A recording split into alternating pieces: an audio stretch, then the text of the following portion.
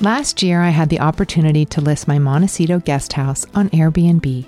This was part of a special project that Airbnb spearheaded to build connection and to make the world feel a little less lonely. It was such a pleasure to get to know my Airbnb guests over dinner and share my home with them so that they could rest and recharge on their trip. But typically, the beauty of hosting on Airbnb is that while you're away, someone else can get as much joy from your home as you do. Being a host on Airbnb is great for those who travel frequently, have extra space, or own a seasonal home. If you've stayed at an Airbnb, you know the unique experience it offers. And now you can share that same experience with others in addition to earning additional income on the side. To learn more about hosting on Airbnb, head to airbnb.com/host.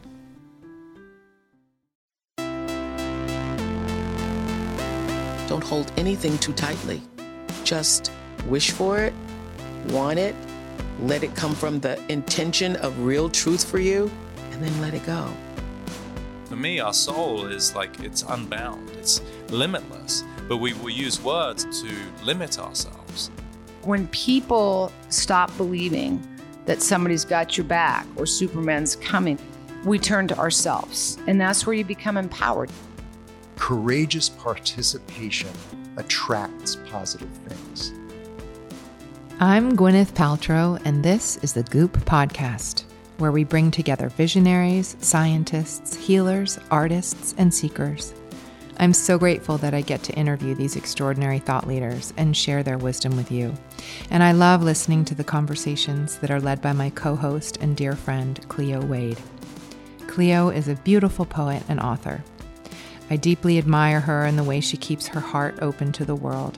Together, we believe that engaging in open-minded, honest, and sometimes difficult conversations has the power to change our lives. All right, over to Cleo. Hi, it's Kiki Korschatz, VP of Content at Goop. I'm excited to introduce today's conversation between our co-hosts Cleo Wade and Nina Westbrook. Nina is a licensed marriage and family therapist, the founder of the digital wellness community Benet by Nina, and the wife to NBA All-Star Russell Westbrook. She also hosts a podcast called The Relationship Chronicles, which explores the ins and outs of human connection, love, friendship, work, and more. Her first guest was Kevin Hart, and we can't wait to tune into the rest of the season. Nina and Cleo sat down and talked about Nina's journey toward mental health and wellness, the difference between them, and how she finds harmony between the two in her own life. They talk about the importance of community for our well-being, parenting, having value-centered friendships, and what it means to be able to see parts of ourselves in other people's stories. Okay, let's get to Cleo and Nina Westbrook. First of all, I want to say thank you so much for making the time. As I joked when we were offline that I feel that you were out here truly doing the Lord's work. And I'm so excited about your podcast. Thank you. There's so many things I kind of want to start with, but I guess first I want to talk about your journey towards mental health and wellness and a little bit about your background for someone who might not know you, but would definitely kind of, I think, benefit not only from the work you're doing, but the gospel you're spreading from the work you're doing, which is what I am so in love with. But I think a lot of the times the wellness space doesn't have people, and in the therapy space is just now having Black and brown voices really speaking to our communities to say, we do these tools are here, they're available to you. There doesn't need to be a stigma around them. And I really feel that you're, really role modeling that in an incredible way. So I'd love to talk about where did the seed for this come from for you? Did you grow up with this type of energy or? I grew up in Southern California. I had an amazing mom, an amazing dad who always expressed and emphasized individuality, love. They always instilled in me every ounce of confidence that I could possibly stand. And we were always encouraged to speak up and share, whether it's our thoughts, our feelings, ideas. It was a large part of my daily life as long as I can remember. So naturally, I became quite good at negotiating and having, I think I like to call them spirited debates with my brothers. I grew up in a large family, had 3 brothers, and I was the only girl. So Wow. that is another huge dynamic in my family that really caused me to be more of the nurturing, caretaking, responsible sister. Yeah. And that just carried on into fast forward college. I was playing collegiate one sports, which I now know is very stressful. There are a lot of challenges that come along with that, both socially and emotionally. And I had to kind of figure out how to navigate through that. While I was at UCLA, I decided I wanted to study psychology. I met my husband at UCLA. Before I even entered the campus, I had met him on a visit. And so Wow. I was navigating school, life, being away from home, relationship, trying to be an amazing athlete, just a good friend, good daughter, whatever the case may be. It was a huge learning curve for me. I also realized I had a lot of the skills and tools that I needed in order to navigate that as successfully as I did, whereas a lot of my counterparts did not. I felt like I've always been like a source of information and just understanding for so many people. So that naturally, I gravitated into psychology. I went on to get my master's in clinical psychology and specializing in marriage and family therapy. I'm now a licensed marriage and family therapist. And I've been a little bit of everywhere. I've worked in all sorts of communities. I've worked inpatient with clients. I've worked in geriatric units. I've worked in what you name it, I've done it. I like to learn and have experiences. So it was really important to me when I was practicing and, just trying to understand people and connect with people to get a wide array of experiences. So that's what I did for several years. And now I'm in a space where I have lived in so many different states.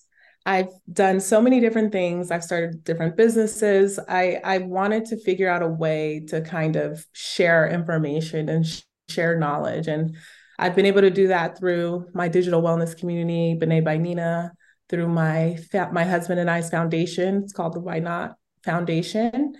And in many different ways, and now my new podcast. So it's kind of been a whirlwind. Yes. But that was a very short version of how I kind of came to be in this position. Could you speak to what is your kind of distinction between mental health and wellness and how they are the same, how they're different? I would imagine the need for them to be like braided into our existence. I think that mental health refers to both our psychological health as well as our social and emotional health. And the difference is that we're typically tending to our psychological health when we're working with a mental health practitioner. That could be through diagnosing whether it's OCD or some type of phobia, which is like an anxiety disorder, or it could be through narcissistic personality disorder or avoidant personality disorder, which are personality disorders. But those are the things that most people are not well versed on. And those are the things that we don't really talk about daily. And then we have our social and emotional wellness or health, which relates to our intrapersonal relationships, how we are feeling emotionally, and the things that we're going through and how we're coping with them, how we're thinking them through, and what our state of mind is. And then our social emotional health, which relates to our relationships and the way that we're connecting to the world around us. Are they healthy? Are we happy? Are they serving us well, our relationships? Or could they be causing tension, toxic, or whatever the case may be? So they're pretty different. I think on a daily basis, we more so experience our social and emotional wellness. And we don't typically touch or tap into our psychological wellness unless we are working with professionals. And then wellness is an action word to me. Our wellness is everything that we do. It's a compilation of all the things we do to take care of our mental and emotional and social health. That could be as much as a coffee break every week with a friend where you get to just unwind and catch up and have that positive human interaction. Or it could be like any kind of physical activity or routine like yoga and exercise. And it could even be a 5 to 10 minute meditation that you choose to do every morning. So our wellness is more of an action and the things that we do to take care and cultivate our mental health and wellness. I feel like a conversation my friends and I are having so often is like, where do mental health and wellness come into the digital space? As someone who has created this really beautiful space to share community tools and mental health tools and wellness experiences and ideas, while also like we have this kind of doom scroll that we live in, outside of spaces like, always feel grateful for spaces like your site, Bene by Nina and Goop, because I feel that when I need to intentionalize how I'm online, I can do it by searching for things I'm interested in, things I, feel would help me. But those spaces aren't necessarily made to be as addictive as, your Twitter scroll or your Instagram scroll. And, I guess I'm wondering, where should the boundaries come in there, especially even with families, right? When are you thinking about the kids having a phone, or if they should be online, or what they should see or shouldn't? I'd love your perspective on that as a family therapist and a mom.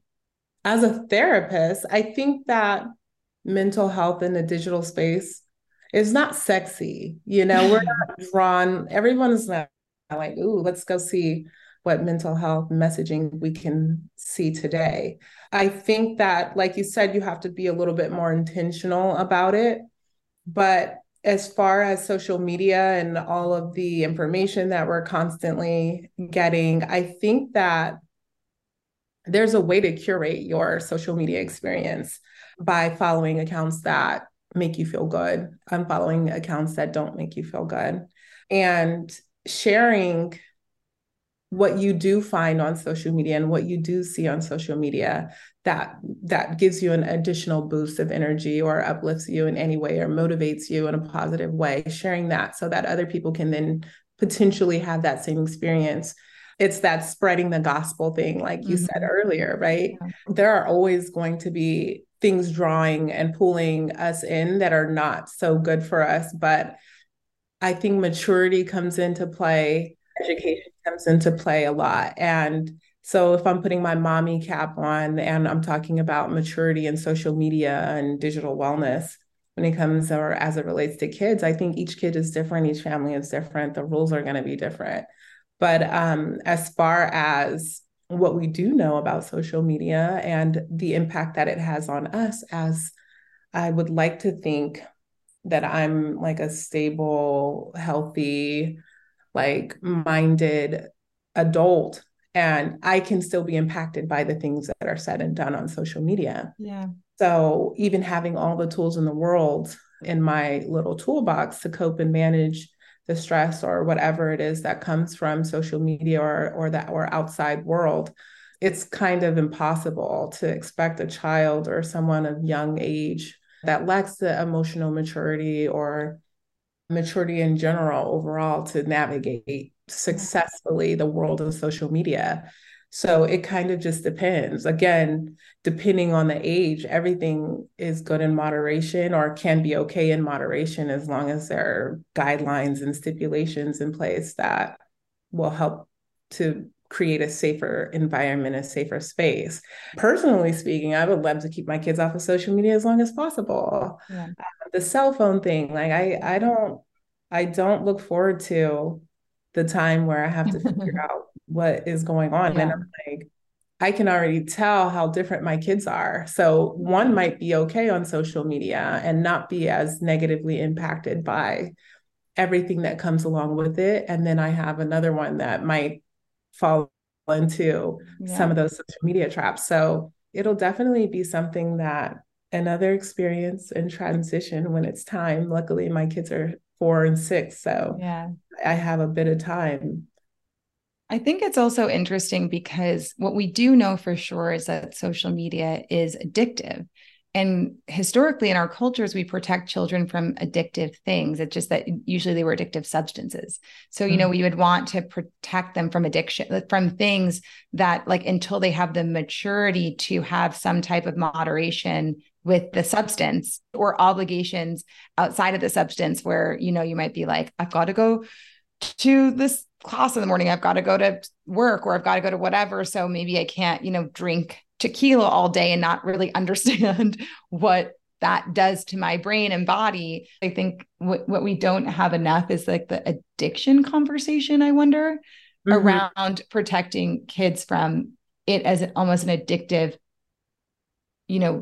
mental substance in a way. That's a really good way to look at it, because unless we can physically see something, a lot of times I think our society has a difficult time computing it, even though what we do know is that it is addicting. Everyone is not privy to the information and the side effects and all the things that are happening to these kids from and due to social media. I think it's up to parents and principals and school directors and everyone to kind of band together and figure out what works best and for their particular set of kids and communities of children, and try to carry out the rules and implement things to protect them, rather than it being like a whole federal thing and depending on other people who aren't really within the community or experiencing what we're experiencing to deal with it. Because I feel like unless you can see it and it's in front of you, people just aren't paying that much attention. Last year, I had the opportunity to list my Montecito guest house on Airbnb. This was part of a special project that Airbnb spearheaded to build connection and to make the world feel a little less lonely. It was such a pleasure to get to know my Airbnb guests over dinner and share my home with them so that they could rest and recharge on their trip. But typically, the beauty of hosting on Airbnb is that while you're away, someone else can get as much joy from your home as you do. Being a host on Airbnb is great for those who travel frequently, have extra space, or own a seasonal home. If you've stayed at an Airbnb, you know the unique experience it offers. And now you can share that same experience with others in addition to earning additional income on the side. To learn more about hosting on Airbnb, head to airbnb.com/host.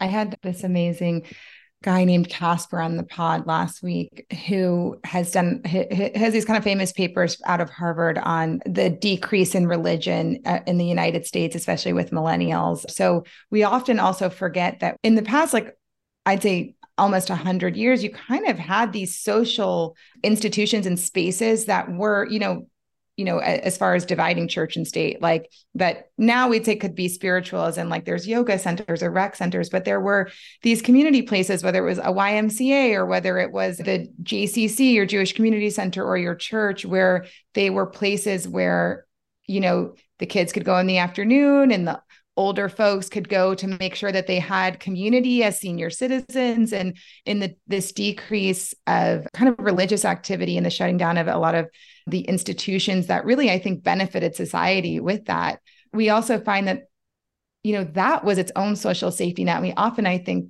that the only social safety net we are ever going to get is from the government. Yeah. Or the government. The largest one is as far as the social one. But then we have the interpersonal, the community, I'd say social net, safety net, which has to be our families and the kind of aunties and uncles who aren't related to us, but care for us. And, I remember growing up and being like, if someone was like looking for my brother riding his bike as a teen, our neighbor would say like, he went that way, do you know? Yeah. And we don't live that. We're not quite living in that with that sense of community. Right. Either. Right. And so I wonder, like, do you think that that's something we should aspire towards, is almost as a way to that's like something I think every single person could do to contribute to the mental health of the next generation, is this kind of, I don't know, contribution to spaces like that, whether it's with your time or your money or your talents.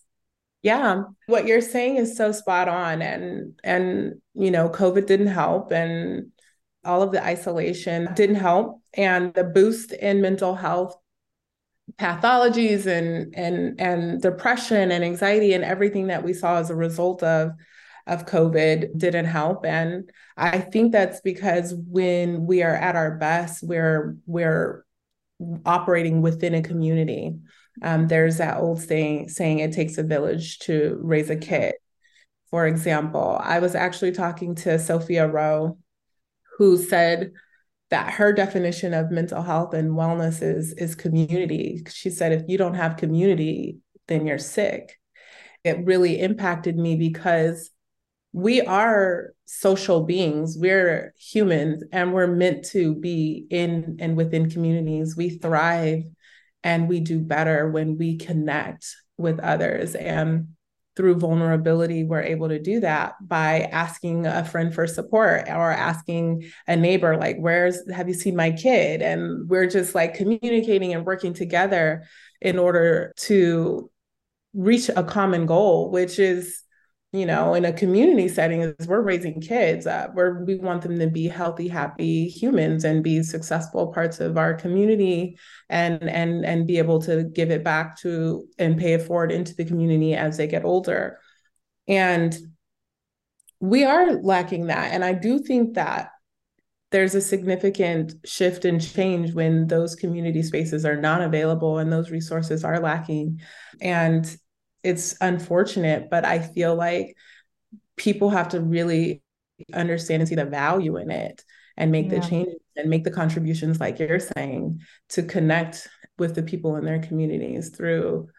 And there are institutions in place, like you said, that are offering these kinds of spaces for people in their community, but they have to be supported, like you said, whether that's through physical action or financial contributions. But most importantly, the understanding and the education of it all always comes first before there can be like an active change, right? There has to be an awareness, which is why we want to spread that mental health awareness.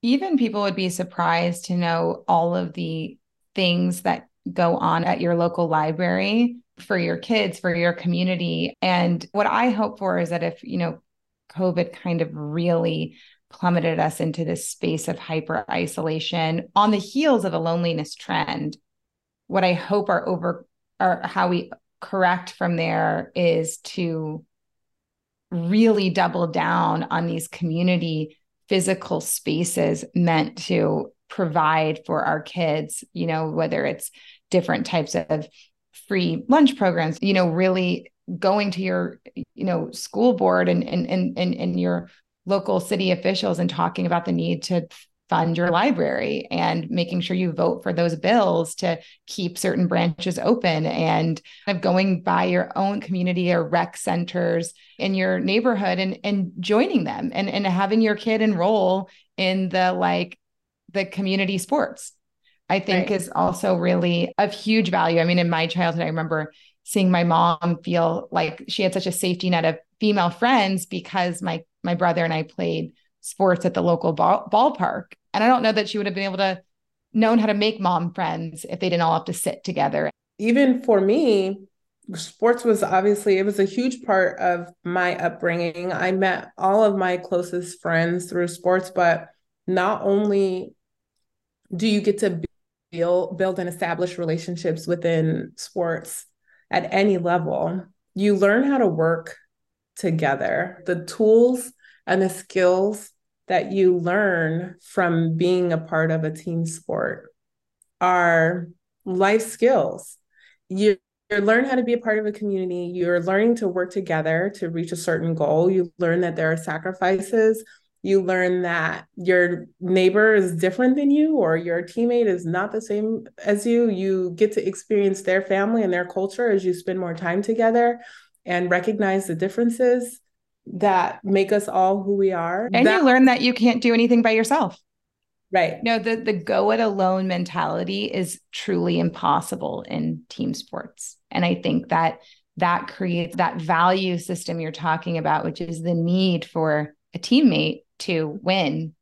If that's kind of in your upbringing early on, I think you have such a benefit later in life as far as how you are with your friends, how you are at work, how you are with your colleagues, how you are with your family or your in-laws or everyone, like, life skills. Yeah. Mm-hmm, mm-hmm. They stick with you forever. And that was one of the things that I have recognized and saw and seen as a pattern.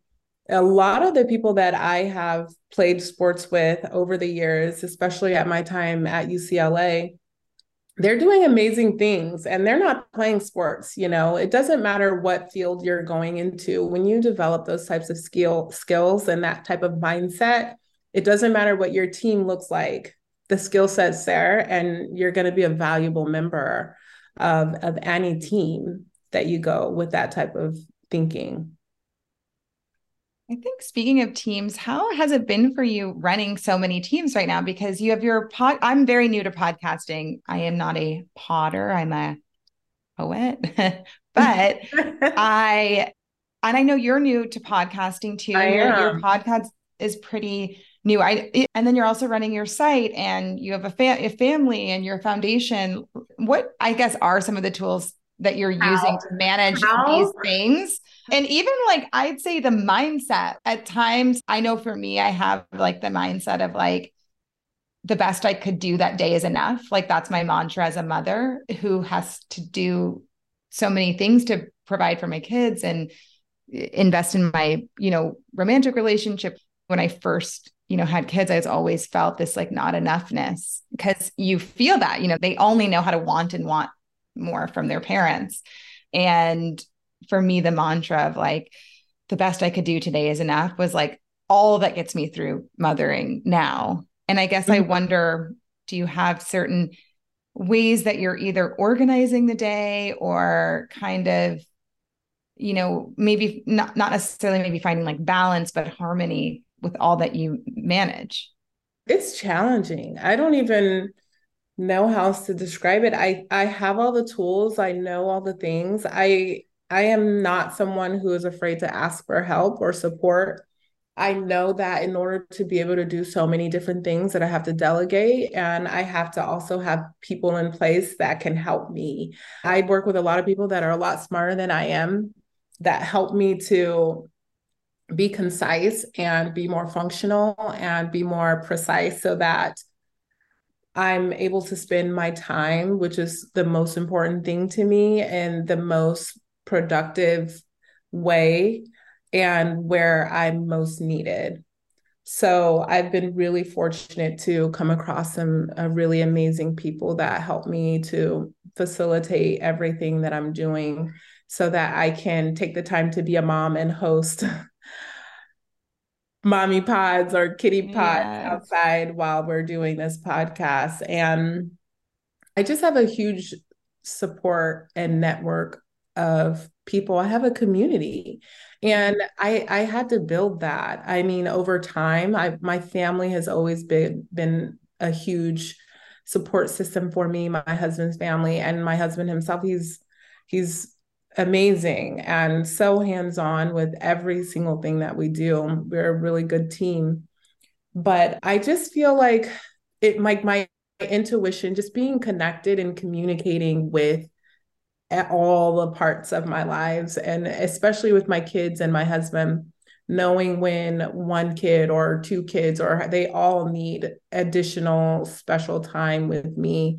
They might be going through something or experiencing something. They definitely tell me. We're very open here in my house. And if I'm on the phone or doing something and one of my kids is talking to me and they're screaming, you're not looking at me. So not only do I have to listen, but I have to be very intentional about looking, acting and present and actively listening to my kids. That's what they require from me. And so I feel like understanding at what time or point in my life I'm most needed. Most of the time that's with my husband and my kids, which is where I spend, majority of my time. Yeah. But if I have to take a little bit more time, like when I was launching the podcast, and pour into that, then I have a really good partner in my husband who he will then pick up the slack and help me with the kids. I'm so fortunate. I'm able to not feel guilt or feel just that mommy guilt with my kids or not being with them, because it's so important for them to have and receive love from more than just me. I want more than just mommy and daddy pouring into my kids. And the more people that can love on my kids and teach them different things that I can't teach them and show them different things that I can't show them, the better. So their grandparents help a lot with the kids. My husband, as long as they're with someone who loves them to the bones and they love them, I'm happy, because they need that. It's so important for them to have those interactions and to build those relationships and have this community, and not to only rely on me or their dad for all things. Yeah, I have that kind of a rule for myself, but if I'm leaving for more than like a 48-hour period, for whether it's for work or whatever, I always say that it's like, yes, I feel so grateful to have babysitters that can help be with my kids, but I have to have someone there who loves them. That isn't, so it's like, whether it's my mom or my brother, or even some of my best girlfriends who are my kids' aunties, because like you, I don't have sisters, like, but my rule is that like my kids don't go more than 2 days or even 1 day without having the presence of someone who loves them kind of in the home with them. And it helped me too, because I had COVID kids, so it was hard to I was used to see, exactly. You're used to being with them all the time. And so, when it was time to like go to New York for work, or even just spend that time alone with Simon in the post-pandemic world of having small kids, where you're like, wait, I thought we were always together because we're always with them. And then you realize you're not together because you're not together, just you two. Yeah. And that's also so important. Exactly. It's so rewarding to watch my kids with their uncle or with their grandparents, and they when they light up and run, and they have their own little things with each grandparent that comes in, or their uncles, and they have a lot of uncles. They do. They get to have a lot of uncles. I have three brothers, and my husband has no sisters. Just he has one brother. Wow. It's like Uncle Fest. It's Uncle Fest here.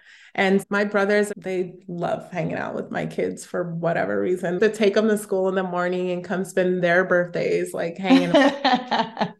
This is weird. You're like, but great. Oh, wow. So yeah, it's good. They love those relationships. So I like that they get to cultivate them. On your podcast, the Relationship Chronicles, what are you noticing as you're, kind of going through these interviews? Are there specific things you find that people keep drawing back to, or are there some themes that you find that even if weren't trying to create a theme for your season or whatever, you're like, wow, this is coming up with so many people? Yes. Everyone that's on my podcast, every single guest has an incredible story of triumph through so many different circumstances, a lot of overcoming of toxic relationships, trauma, past traumas, living with trauma. There's so many different people from so many different walks of life, and the overarching theme for how they are able to navigate the world that they live in today and how they've been able to get to such a place of peace is their friendships and family. Wow. Yeah. My husband and I as well, we have really great friends. We have great family as well. So we're really fortunate in that way. But everyone doesn't come from a space or a place where they have that community built into their family system or their family units. A lot of people could be coming from places where there's a lot of past trauma that surrounds their family. Yeah. And they never really grew up and felt safe and had that kind of space growing up. So they had to learn through so many ups and downs and challenges or struggles how to build that family unit through their friends and through their community, and how that's served them so well, and how those communities have helped them overcome some of the darkest times in their lives. So I feel like that's been an overarching theme. And it's not just, my podcast is about, it's called The Relationship Chronicles, but we're talking about our relationships with our friends. We're talking about our relationships with our children and our parents, and with our families, and our relationship with food, and our relationship with money. We're talking about all the types of relationships that we share in our lives, not just romantic relationships, though we do talk about those too. And community, family support system, vulnerability, and being open and sharing and opening your lives up to the people that love you. That's been a constant theme for everyone so far. I still have a lot of friends who have not gone to therapy before, or going for the first time in their 40s or late 30s or early 50s. Because sometimes I think we get to this place, and I was joking about this with somebody recently, where I'm like, you can't be with only your close friends for too long because you get spoiled. Like sometimes I'm like, even if I'm with my life, I still have some of my best friends from 6th grade. And if I'm with them for like a long weekend, I am annoyed that Simon doesn't understand our secret language or something, like I've gotten too spoiled, because even I think a lot of the times, for me at least, how you partner is not just based on being completely the same.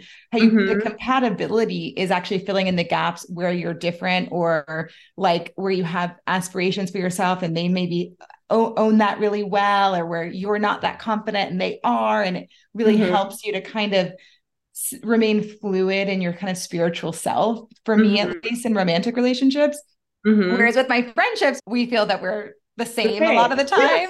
And so then you get like kind of spoiled, because if I do a girls' weekend, I'm like, Simon has to watch out for like 24 hours because I'm like, you don't understand anything. Yeah, I think that what you're saying is so important, but it's such a blessing, because to have people that you can just be your true, unguarded, authentic self with, that you don't have to be worried how they're going to perceive you or how they're going to take something. And they know that you're 100% of the time coming from a place of love and peace. So you can call them out on something if you see something happen, or you can joke around or be loud and obnoxious, and you're just having a good time and laughing, having fun, and no one takes it personal, and it's not a whole thing. And you have to be very careful about who you go on girls' trips and trips.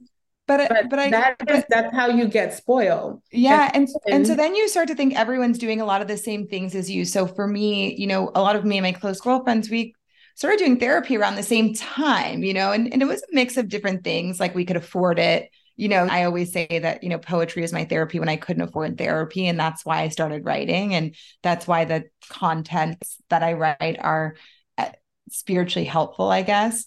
And so some of it is that we could afford it. We saw the value in it, but, we'd also were like, yeah, we should, a lot of us have us go to the same therapist by happenstance. And then we'd also would have gotten into yoga at that same time or whatever.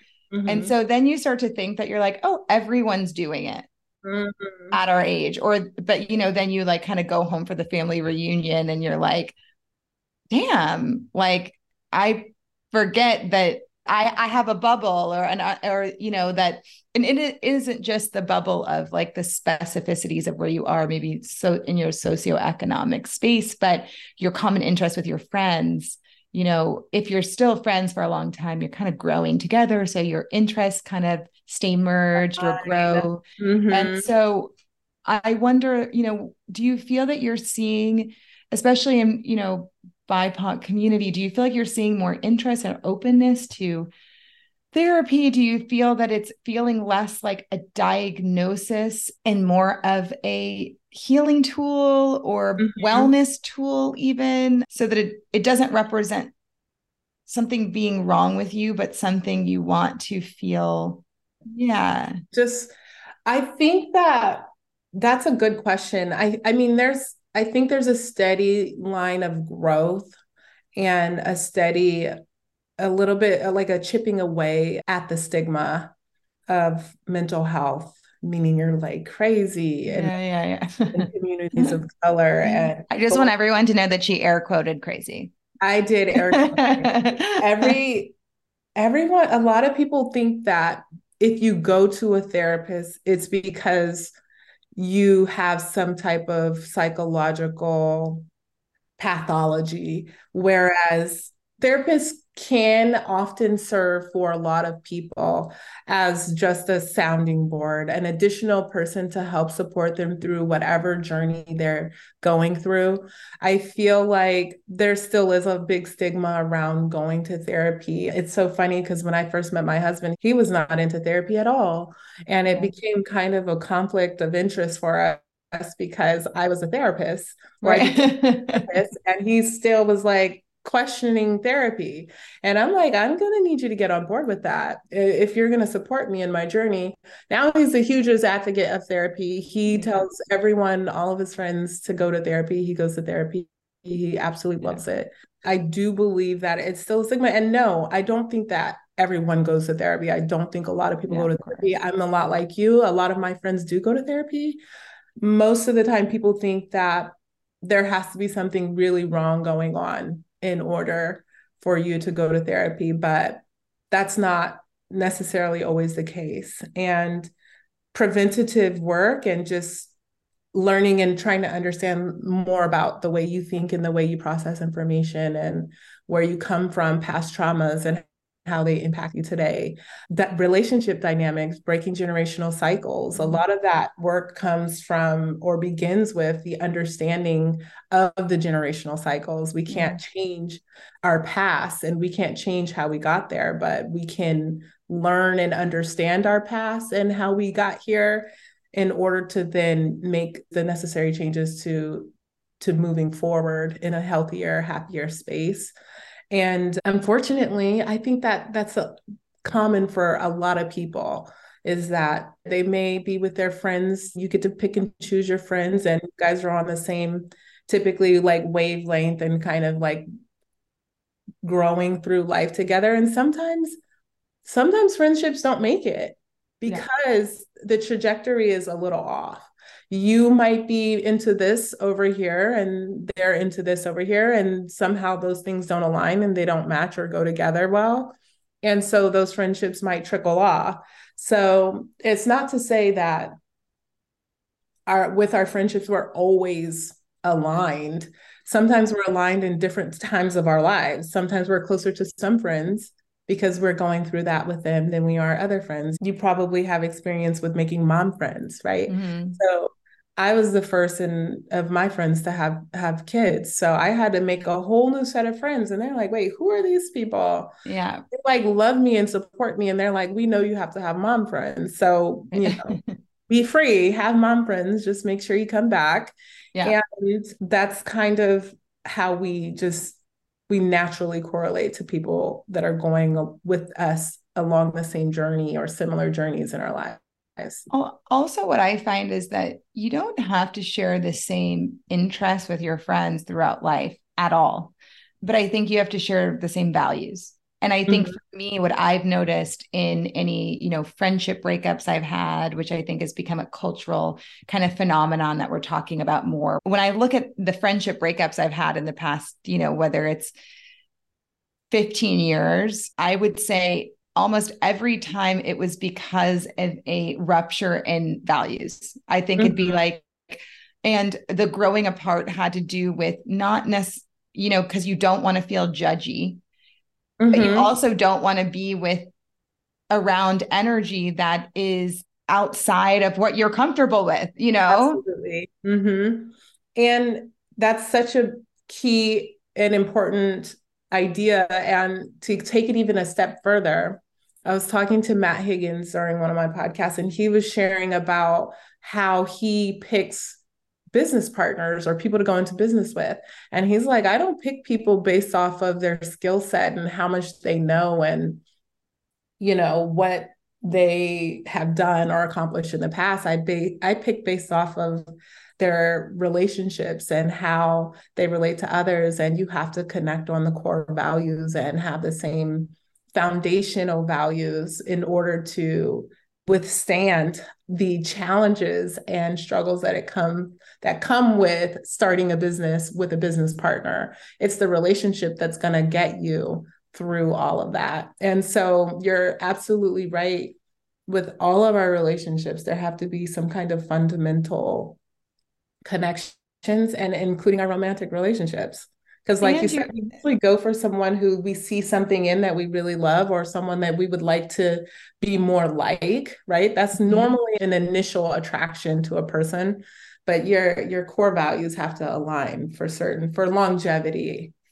But that's why it's like when you say, listen, you don't have to try to get your partner to be on board with everything you're doing. I've always say that, a marriage is an affirmation of shared values and goals for a family life. Right. Exactly. And I really recommend that everyone else do so too, because something I really thought about as you were speaking today was, I thought about the me that couldn't afford therapy. And I thought about how helpful it would have been for me to have a podcast like the Relationship Chronicles, because knowing whether it's the terms or seeing the examples or hearing the conversations or the stories around trying to help yourself would have just helped me so much and helped me just get closer and closer to kind of a fundamental okayness that therapy did end up providing for me. But in the days I couldn't afford it, to know that I could for free click on a podcast and have that is so, I don't know, it just made me kind of emotional and smile. So thank you so much. Oh, of course. I feel that the key for me is to normalize and mental health and to help other people understand how much of our daily lives are intertwined with our mental health and wellness without us even trying. And we're able to do that through sharing stories and of the things that we're going through and the things that impact us most and how we were able to navigate those different times in our lives. So that's what my goal and hope is for the podcast, is for everyone to be able to see little pieces of them and their relationships and hopefully learn from it and grow from it. Well, I'm so grateful. And I also have to just note that I love your Twitter bio, trying my best to mind my business. And I have one more thing I would want to ask is, sometimes I'll have, if Simon's having a hard time, I'll like go talk to him and I'll get in like advice mode, and he'll be like, I don't want like heart talk, Cleo. And I'm like, gasp. Like, first of all, don't come for me. Second of all, don't use my book name in vain. But second of all, you're right. Like, no, you can't, every part of listening is a non-offering.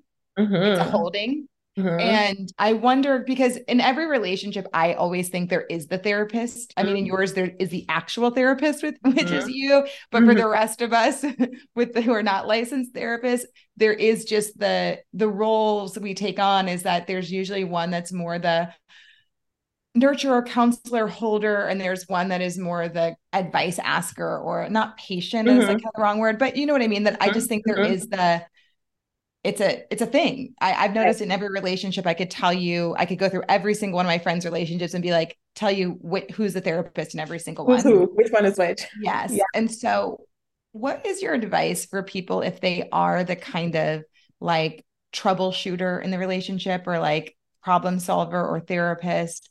When your friend or your partner comes to you, like, how do you control the impulse and for how long until you try to just get all up in there and solve it?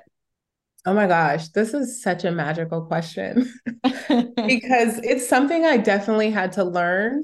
I'm a problem solver, and because of the way my life is set up, I don't have a lot of time to process. It doesn't take me a lot of time to process. I live by like, what makes you happy? And what are you not willing to do to interfere with that? So happiness and boundaries. And by living and always putting those two things at the forefront, I can kind of get to the solutions really quickly. Yeah. Where sometimes people don't want solutions. Sometimes I had to learn. My husband's the same way. He's like, I don't really want you to tell me what's happening or what to do. I just want you to listen. And what I will tell him is, you should have started the conversation with that. You should have told me, I don't want any solutions. I just want you to hear me out. Yeah. Let me know, communicate. And then I can listen to you. I can actively listen to you. You can share whatever you want to share.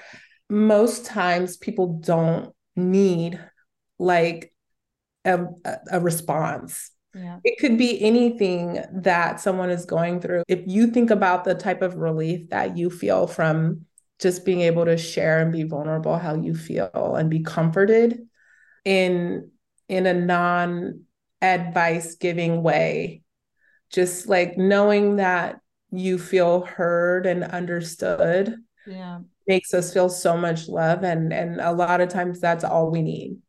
I think about what I need. And then my second thing I had to figure out was, okay, now consider it's not you at all. Because what I've also learned, and I don't know if it's like just a hyper masculine energy that is just very not me, but there's sometimes like people need to put that pressure on that comes in the venting, or I say it's like, I always joke to my friends, I was like, it's catastrophizing to motivate. And that's my anti, because I'd be like, in catastrophe, there's chaos. And in chaos, there's no clarity. So for me, I need to instantly get to clarity so that we can be decisive and move forward. But for people who need to catastrophize, they actually like the motivation is I become this like almost superhero to solve it, rather than being like, I'm just deep in my humanity to solve it. And like problems have to get solved every day in life. And being very normal is like, not normal, but human is to me how I problem solve. And so do some people find it to be a little pragmatic? Right. Yeah. Who knows? Right. I mean, I think like there's so much room for misinterpretation and confusion. I want to do what you're doing. Like when I'm hearing something from a friend or someone, I'm like, this is this. Yeah. A choice. You have to choose. It's like you can choose A or you can choose B. It's simple. But to people, sometimes they just want to feel. Sometimes like watching my kids just, I will watch them throw a whole fit scream in my face, slamp their little foot and like crying. And I'm like, I'm so sorry that you are so hurt right now. But like nothing that I can do to fix this right now. So if you want me to hold you, then I'll hold you. But you're gonna have to kind of work through this. Yeah. I'm like, you've got to let it out. You've got to let it out. I want to tell them it's fine. It's okay. It's the same. We don't want to tell the kids everything's fine. It's okay, because then they start to like disregard their feelings and emotions, right? There's so many rules. Or manipulate. My freaking 3.5-year-old the other night, she's crying and because she wanted me to like stay in her room after our like kind of snuggle time before bed. And she's like, I'm crying and the tears won't stop. And I was like, it feels so good to cry sometimes, so I think you just got to get all those tears out. And I was like, sometimes we cry because we just need to let go of something in our bodies. And she goes, no, mommy, I cry because I want something. And literally looked at me like I was a fucking idiot. She was like, what are you talking about? Like, she literally like just stared at me. And I was like, God, oddly, I feel like an idiot now. Okay. No, but they're really smart and they know how to get what they master want. Manipulators. Yeah. And that's another challenge. I'm like trying to figure out like what's real and what's not real at this point. It's a battle for me. I can't tell if you really need me to like pick you up or if you're and you have twins. That's like real psychological warfare. It is. And they're both extremely different. They are obsessed with each other, but two very different emotional and social makeups of people. Oh my God. So, well, I want to thank you so much. And thank you again for making the time. Thanks so much. I appreciate it. This was really fun. Thanks for tuning into today's conversation with Nina Westbrook. You can hear more from Nina on her podcast, The Relationship Chronicles. Thanks for tuning in. This has been a presentation of Cadence 13 Studios. I hope you'll listen, follow, rate, and review all of our episodes, which are available for free on Apple Podcasts, Spotify, Odyssey, or wherever you get your podcasts. Thank you for listening to the Goop Podcast.